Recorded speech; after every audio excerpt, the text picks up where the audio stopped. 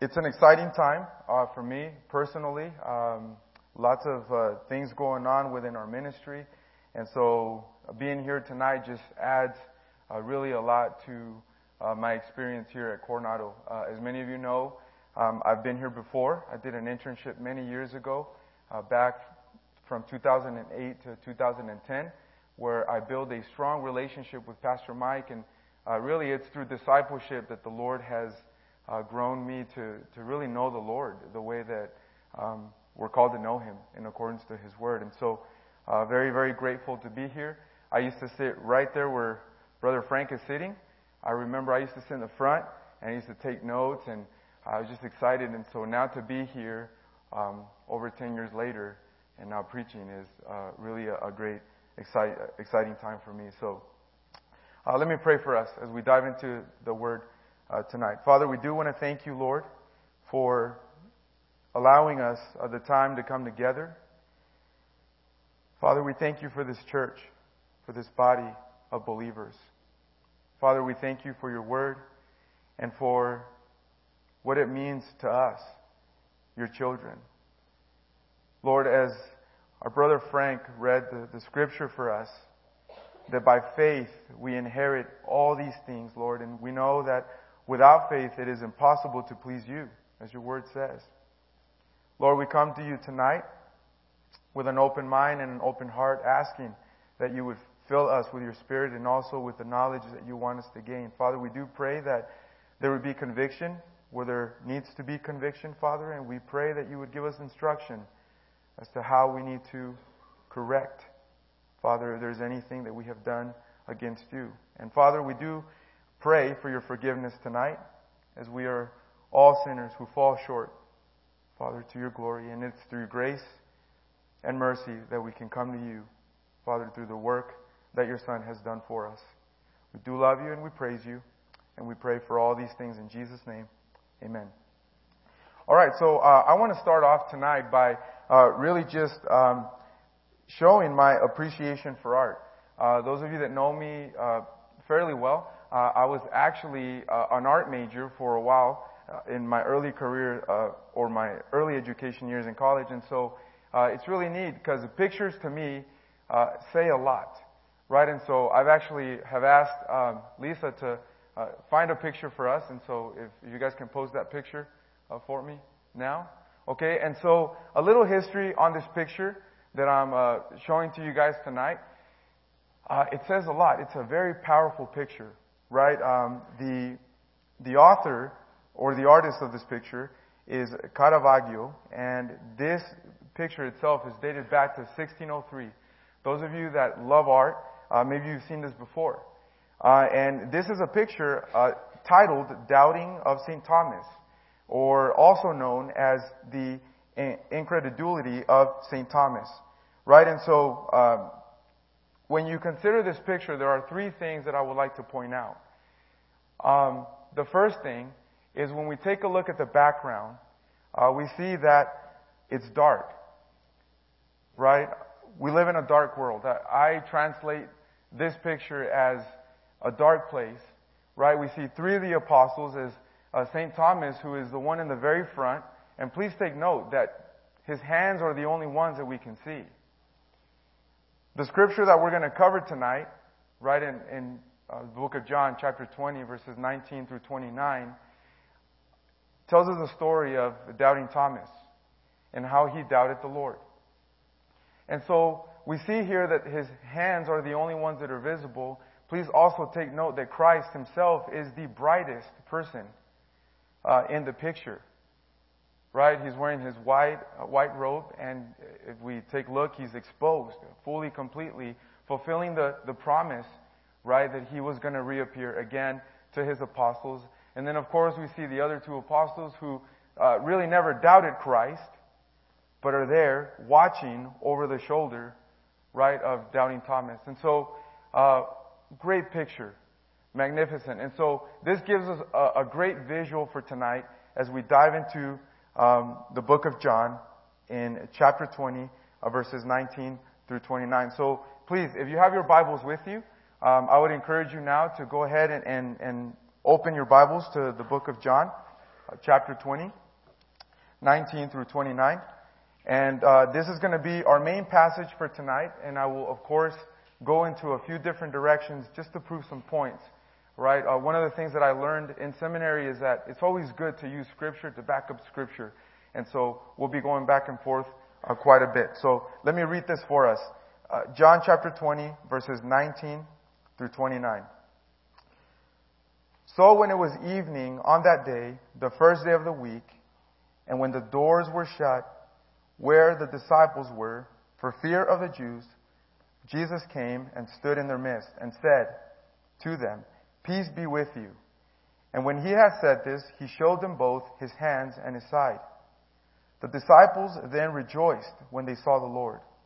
So Jesus said to them again, "Peace be with you. As the Father has sent me, I also send you." And when he had said this, he breathed on them and said to them, "Receive the Holy Spirit. If you forgive the sins of any, their sins have been forgiven them. If you retain the sins of any, they have been retained." But Thomas, one of the 12, called Didymus, was not with them when Jesus came. So the other disciples were saying to him, "We have seen the Lord." But he said to them, "Unless I see in his hands the imprint of the nails, and put my finger into the place of the nails, and put my hand into his side, I will not believe." After 8 days, his disciples were again inside, and Thomas was with them. Jesus came, the doors having been shut, and stood in their midst and said, "Peace be with you." Then he said to Thomas, "Reach here with your finger and see my hands, and reach here with your hand and put it into my side. And do not be unbelieving, but believing." Thomas answered and said to him, "My Lord, my God." Jesus said to him, "Because you have seen me, have you believed? Blessed are they who did not see and yet believed." So as I came across this passage for the first time while studying at Southwestern Baptist Theological Seminary, I could not stop thinking about the fact that we live in a time where people often take this approach with God. They tell a Christian or somebody that they know that is of faith, they say, "Let me see first and then I will believe." Has anyone ever heard that phrase before? I think we all have. It's really kind of scary to think about the state where our society is today. When we take into consideration, as our brother Frank read for us right before the message, we have to take into consideration that it is through faith that we can fulfill the plan of God. Right? There's 4 major points that I would like to point out to us tonight as we look at this passage of Scripture. So read with me again. Verse 19, it says here, "So when it was evening on that day, the first day of the week, and when the doors were shut, where the disciples were, for fear of the Jews, Jesus came and stood in their midst."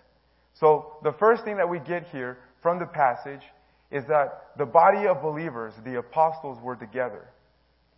Okay? A lot of people today try to gain fellowship with God, not really putting themselves in a position where they can actually see a revelation from God.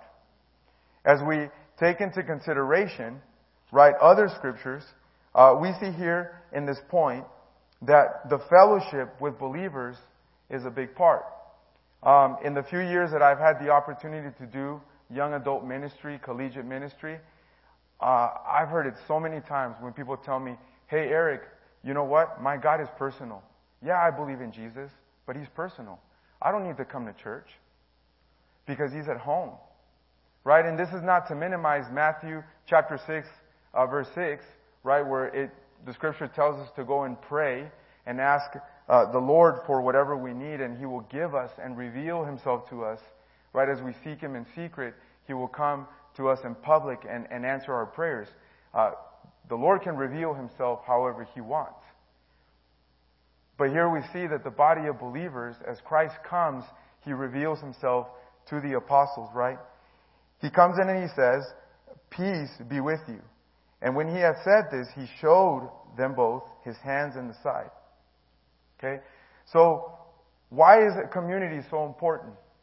Well, community is important because we are the body of Christ. Christianity cannot be done alone. A lot of young people today think that it can. And it's actually probably one of the scariest positions to be in. As we drift away from the Lord, we come to see that we slowly but surely fade and die away. Satan wants to isolate and then keep us there and then kill us. He blinds us from the truth and then really dissects our mind and finds a way to just kill us on the spot, slowly but surely, right? We start fading, drifting, dying. And so, if you would turn with me to Matthew 18, verses 19 through 20, we see here that the body and the fellowship of Christians is very important. Okay, so Matthew 18, 19 through 20. And let me go ahead and read that for us here. Still hear some pages flipping. I'll give you guys a few seconds here. So Matthew 18, 19 through 20. Again I say to you, that if two of you agree on earth about anything that they may ask, it shall be done for them by my Father who is in heaven. For where two or three have gathered together in my name, I am there in their midst. Okay, so we see here that the scripture explains to us that when we come together and we pray for something that the body is needing, the Lord will reveal. Right? We see here that also not only do they come together and they pray, but we see here that there is power in numbers as believers. Community is a big aspect, right, and a big contribution to our faith. If we do not have community, then we will slowly die. That's really what it boils down to. So we have to understand that community, as we see here in the book of John 19, right through 20, we see that the community and the fellowship of the apostles is very important as Jesus comes and reveals himself. So let's go ahead and turn back to the book of John, chapter 20, and let me pick up in verse 20 here. It says, "And when he had said this, he showed them both his hands and his side. The disciples then rejoiced when they saw the Lord. So Jesus said to them again, 'Peace be with you. As the Father has sent me, I also send you.' And when he had said this, he breathed on them and said to them, 'Receive the Holy Spirit. If you forgive the sins of any, their sins have been forgiven them. If you retain the sins of any, they have been retained.'" Okay, so in verse 22, we see here that Jesus not only comes into the presence of the apostles, but then he also breathes onto them. Right? The actual Greek meaning of the word breathe describes the breathing in comparison to that of Genesis. When we look at Genesis and God created Adam from dust, from the dirt, it's actually a parallel, and it's used here in the same way that God the Father breathed life into Adam. So we see here that the Lord not only reveals himself to the body, but then he also breathed the Holy Spirit into these men. Okay? So what do we get from this? Well, it's a very important second point, is that we cannot come to Christ unless we are part of a community, and we cannot fulfill our ministry unless we have the Holy Spirit. Okay? Has anyone here ever tried to do ministry, to share your faith without the Holy Spirit? It's really hard. Right? We need the Lord in order for us to fulfill his plan. And so, interestingly enough, as I was reading this, I asked myself a question, right? Some of you, as you're reading, I'm sure you probably ask yourself questions too. And so, take note of what he says here at the end of verse 22, going into 23. Right? He came and he breathed on them, but then he says, "Receive the Holy Spirit." And then in 23, he goes on to say, "If you forgive the sins of any, their sins have been forgiven them. If you retain the sins of any, they have been retained." So my question here was, well, man, Lord, why is it that it really doesn't make sense to me? Why is it that you come in here and then you say, right, you breathe on them the Holy Spirit, but then you kind of just randomly jump into forgiveness. Okay? Has anyone here ever tried to do ministry without forgiving the sins of their brothers or their sisters, or maybe even your own personal sins? It is one of the hardest things to do, as we are consumed, right, by the sinful nature that is within us. We've had the opportunity to reconcile with some of our family, and it's really interesting how there is so much freedom in forgiving the people that are around us, the people that we're called to love.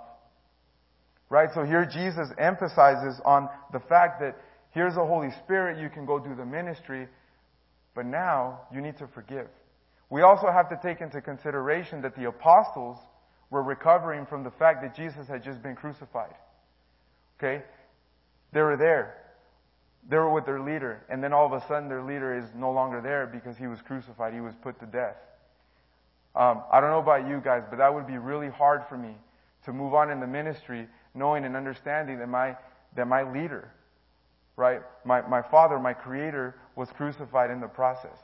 And so there was a lot of forgiveness of sins that had to take place here. Right? And so if you would be kind enough to turn with me now to the book of Mark, chapter 3, verses 28 through 30, as we look deeper into this point, we come to see here in a little better description of what that looks like. Having the Holy Spirit and also forgiveness is a very big part of salvation. Okay? They almost go hand in hand. And so Mark chapter 3, verses 28 through 29.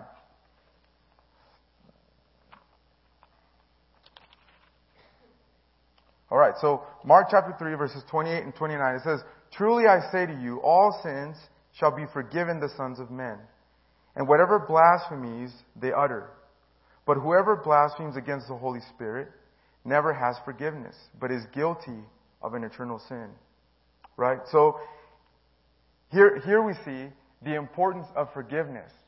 The Lord gives us forgiveness, and we understand that it is through that same forgiveness, that grace and that mercy that He has given to us, we are able to fulfill the ministry.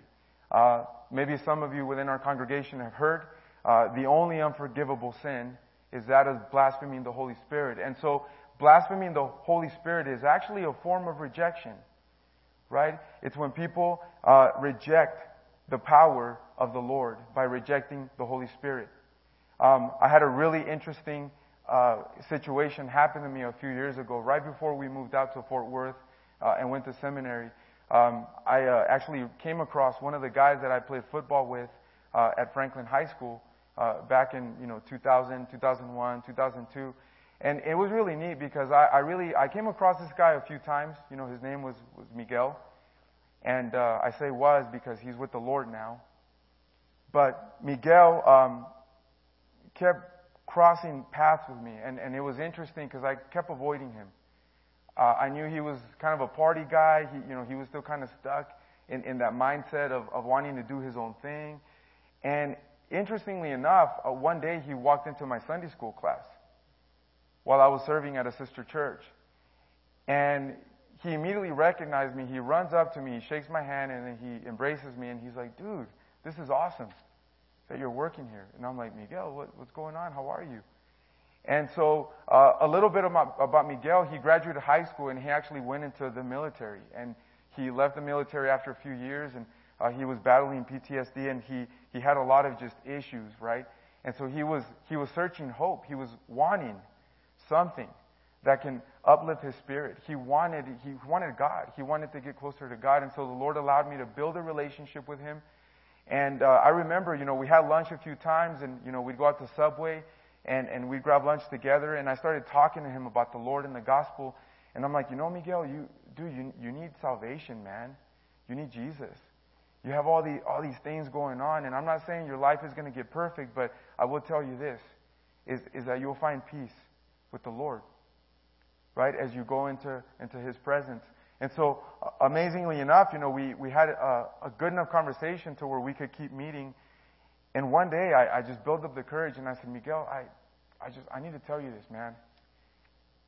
You need to accept Jesus. You need Him in your heart. He needs to be Lord of your life. And he looked at me and he really thought about it. And he was like, no, I don't want to. I don't want to. Maybe next time. Maybe next time. And so I remember right then and there, I felt the Spirit tell me, Eric, you need to share the gospel. You need to tell him what's going to happen. He's heard the gospel, right? So I shared the gospel with him.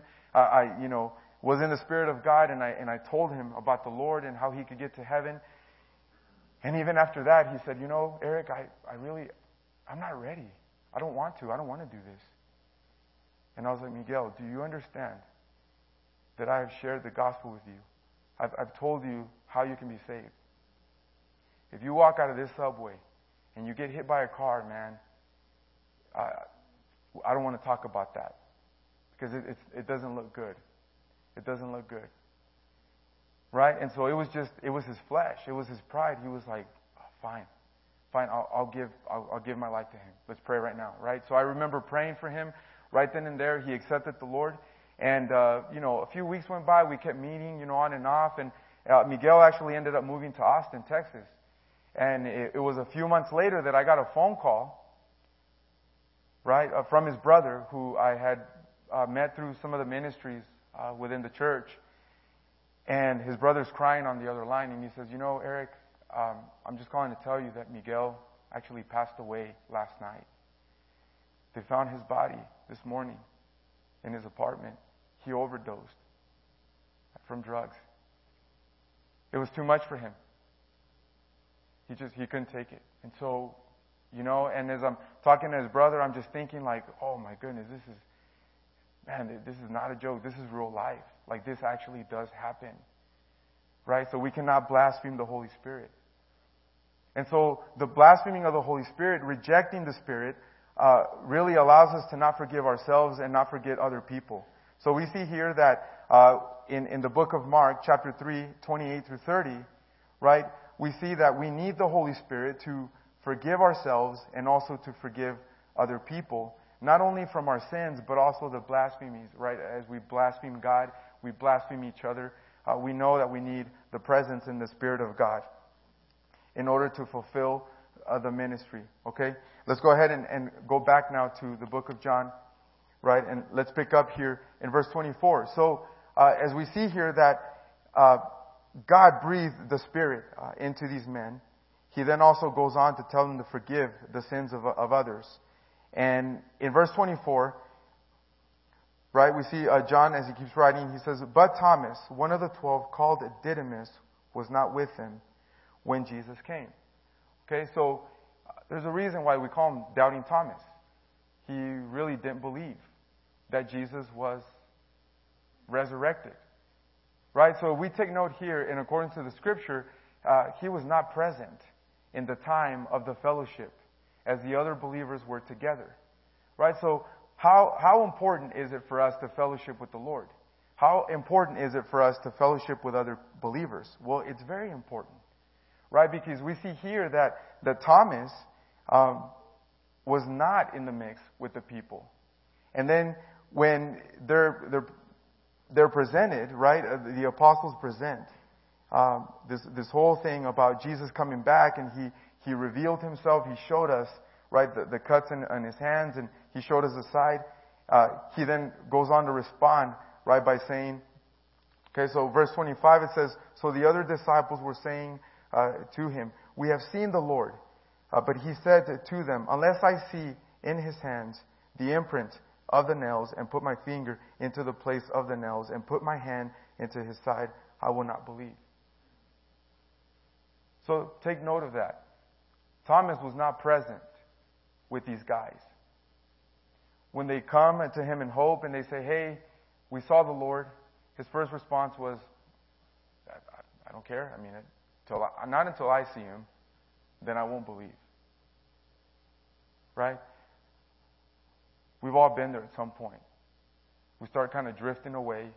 We start falling from the Lord. Right? Not that we can lose our salvation, because we don't believe in that. It's not biblical. Right? But we feel the presence of the enemy as we drift away from God the Father and the community of believers. Okay, so we see there that he didn't believe. He did not believe. It was so hard for him take into consideration the fact that his apostles, his friends, his brothers, were in the presence of Jesus, and he just could not believe because he was so distant from them. He could not even fathom the fact that he actually was with the apostles. Okay, so turn with me, please, if you can, to Matthew 24. And Matthew 24, verses 10 through 14. Right, we see here a good description to help us really make sense of this. So Matthew 24,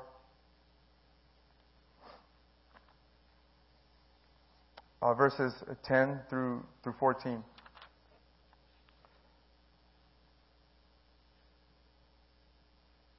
So verse 10, it says, "At that time, many will fall away and will betray one another and hate one another. Many false prophets will arise and will mislead many." Right? Because lawlessness is increased, most people's love will grow cold. But the one who endures to the end will be saved. This gospel of the kingdom shall be preached in the whole world as a testimony to all the nations, and then the end will come. So this is a prophecy made of the end of days, right? And some of you might believe this, and I know that this is debatable, right, depending on where you stand on this, but I firmly believe that Jesus will be coming back soon. There's so many signs that show us, right? And the younger generations drifting away from the truth, to me, is personally a sign, right? As people are leaning more on their own knowledge, people are leaning on the History Channel, people are leaning on all these books that do not honor the Lord. It's a really scary thing to think about, but that is the truth. People are drifting away. So we take note here that people do become isolated, right? And they drift away from the truth. And so, in a very similar way, we can say that Thomas had drifted away from the body of believers, right? Okay, so let's go ahead and go back to the book of John, chapter 20. Right, so after 8 days, his disciples were again inside, and Thomas was with them. Okay, so now we know that Thomas has regained community with the apostles, right? And Thomas was with them. Jesus came, the doors having been shut, and stood in their midst and said, "Peace be with you." Then he said to Thomas, "Reach here with your finger and see my hands, and reach here your hand and put it into my side. And do not be unbelieving, but believing." Thomas answered and said to him, "My Lord, my God." Verse 29, Jesus said to him, "Because you have seen me, you have believed. Blessed are they who did not see and yet believed." So we see here that as Thomas regains community with the body of believers, and he is in the presence of the Spirit of God, Jesus comes and reappears to the body for the sake of Thomas. I truly believe that it was the Lord having grace and mercy, right, on Thomas. He reappears and he not only reassures the peace for the third time, but then he allows Thomas to come to him. And in special revelation, he exposes himself to us, or to Thomas here, in the same way that he exposes himself to us today through the Holy Scriptures, right, through the Holy Spirit. We see here that Thomas then actually believes. Verse 28, he answered and he said to him, "My Lord, my God." How many people can we think of today that have fallen away from the faith and want nothing to do with the church? And the more we consider and acknowledge them, we come to see that they're slowly but surely drifting further and further away. Right? So, why do I say this? What can we take away from this? Well, we are the body of Christ. Right? We are the body. And if we are not intentional about reaching out to people and speaking truth into their life, then I can guarantee you this: Satan is at work. And he is reaching out to these people. And he is drifting and pulling them away from the truth. Right? So it's a very strong conviction. As I mentioned earlier, some of my spiritual gifts are evangelism and discipleship. I really, truly love those things. And I firmly believe it's because that's what changed my life. That's what has brought me to the point of where I'm at now. And I'm grateful, right, for some of the men within our congregation who have poured hours and time, right, and prayer into my life, because that's really what's going to change the younger generations, right? Helping the younger see that it is important to have that community. Because it is when we are exposed to the truth of the Lord that then we're able to believe. Right? The scripture says that it is impossible to please God without faith. We need faith. But we cannot gain faith unless we hear it. Right? And so faith does come from hearing. And so let's go ahead and turn over to Hebrews chapter 4. If you would turn there with me. Hebrews chapter 4. And verses 9 through 12 is what we're going to consider now. Right? Hebrews chapter 4, verses 9 through 12. So Hebrews chapter 9, it says, "So there remains a Sabbath rest for the people of God. For the one who has entered his rest has himself also rested from his works, as God did from his. Therefore let us be diligent to enter that rest, so that no one will fall throughout following the same example of disobedience. For the word of God is living and active and sharper than any two-edged sword, and piercing as far as the division of the soul and spirit, of both joints and marrow, and able to judge the thoughts and intentions of the heart. And there is no creature hidden from his sight, but all things are open and laid bare to the eyes of him whom we have to do." Okay, so we see there in the scripture that not only does the word of God penetrate, but we also enter the rest, right? The rest that we need from the world, the rest that we need from society, the rest that we need from the temptations of Satan, the rest that we need from sin, the rest that we need from the separation of God. But we also inherit the word of God, which is able to penetrate not only the soul, but the body and the bone. Okay? So in the presence of God, we come to realize that we need Him more and more. We need Him more and more.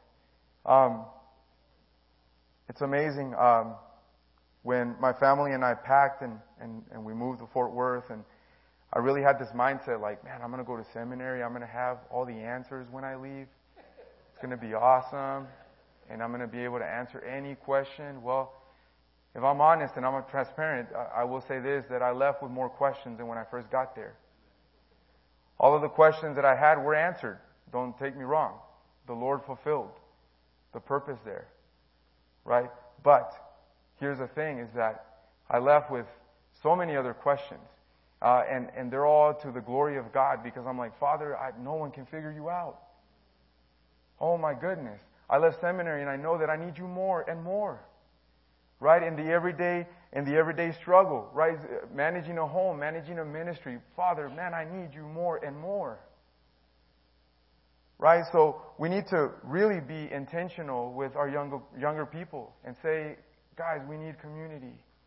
Be a part of this church with us. Okay? Be a part of it. And so if I would like to conclude by looking at Romans chapter 10. Right? And this is actually one of my favorite chapters in the Bible. And in Romans chapter 10, verse 16 and 17, here we see that not only can we gain a community, as we looked at all the points that we have here within this passage in the book of John, but they all really just kind of go together. Right? Not only do we need community, we need the Holy Spirit. And how else can we remain in the faith? Well, let's go ahead and look at Romans chapter 10, verses 16 and 17. And let me read that for us. In verse 16 it says, "However, they did not all heed the good news, for Isaiah says, 'Lord, who has believed our report?' So faith comes from hearing, and hearing by the word of Christ. But I say, surely they have never heard. Have they? Indeed they have. Their voice has gone out into all the earth, and their words to the ends of the world. But I say, surely Israel did not know, did they? First Moses says, I will make you jealous by that which is not a nation, by a nation without understanding will anger you. And Isaiah is very bold and says, I was found by those who did not seek me. I became manifest to those who did not ask for me. But as for Israel, he says, all the day long I have stretched out my hands to a disobedient and abstinent people. Okay, so we see here that if we do not take the message of the Lord, people will not receive it. Right? So not only do we need the community within our church, but we need to be the community outside of the church. We have to understand that we are the closest thing that will come to people that is closer to God. Right? We are the mouthpiece for the Lord. And if we don't take that seriously, then guess what? People will not hear the gospel. Okay? So we see here that faith not only comes from the community, right, as we see in verse 19, but we also see that faith comes from ourselves, obedience, going out and preaching the gospel. Right, in verse 22 and 23, we see that the Holy Spirit is needed and that there should be forgiveness in our heart as we move on to fulfill the ministry. Right, and then in verse 24, we understand that as Thomas was not in the body, we do need to be a part of the body. So if there's a young person that is in your life who is saying, I don't need church because my God is personal and I have him in my closet and I'm just going to keep praying to him, then make sure that you make him aware that he does need community or she does need community. Because without community, we are alone, and that's exactly what Satan wants. Right? So in verse 26, we also see that Thomas rejects because he was not a part of the community, and so we understand that regaining and being a part of the community all over again does help us, right, as we grow in our faith. And so let me go ahead and conclude here by looking at John. In the book of John, chapter 1, verse 14. So if you would please turn to John, chapter 1, verse 14. This actually parallels what I was trying to say earlier, right? In Romans chapter 10, verse 17, we see here that while we abide in the Word, right, it's the way that we abide in Christ today. Okay? So let me read that for us. John chapter 1, verse 14. It says, And the Word became flesh and dwelt among us. And we saw His glory, glory as of the only begotten from the Father, full of grace and truth. Right? So there we see that John mentions that Christ is the Word in human flesh. So spending time with the Word is spending time with the Lord. Spending time in community is spending time in the Lord. We need all things to continue to grow in our faith. Right? So let's hold that near and dear to our heart. And so if there's anyone here tonight, if maybe you've asked yourself a few times, I don't think I need community. And you're thinking, maybe I do need community. Because my life keeps drifting away from the Lord. This is your opportunity. Come and talk to me. Talk to one of our deacons. Right? And we can get you plugged in to the community of our church here at Coronado Baptist Church. So thank you again for coming tonight. And let me go ahead and pray for us so we can be dismissed. Father, we do thank you, Lord, for the time that we have together. And we do thank you for the example, Father, that you have allowed us to see in Doubting Thomas. Lord, we have all been there. We know and we understand, Father, that in order for us to remain in our faith, we have to be intentional, Lord. I do pray that you make us aware. Father, if we are lacking in any of these points, Father, I pray that you would help us to see, Lord God, that we need all of this in its fullness. Lord, we do thank you for your Son, Jesus, Father, who has died for us. Lord, He obeyed to the point of death. And so, Father, we praise you for His work. Lord God, and if there's anyone in here who knows of a young person, somebody that is just lacking in their faith and really just doesn't think they need community, Father, I pray that you would give them the words to speak to these young people, Father. And all the young people in the room, I pray, Father, that they would not fall into this trap of thinking that being a part of a church, becoming a member of a body of believers, Father, is not important. Lord, I pray that you would rebuke those thoughts immediately and that they would see that having community is a big part of growing in our faith.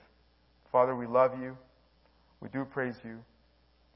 And Lord, we ask for all these things in Jesus' name. Amen.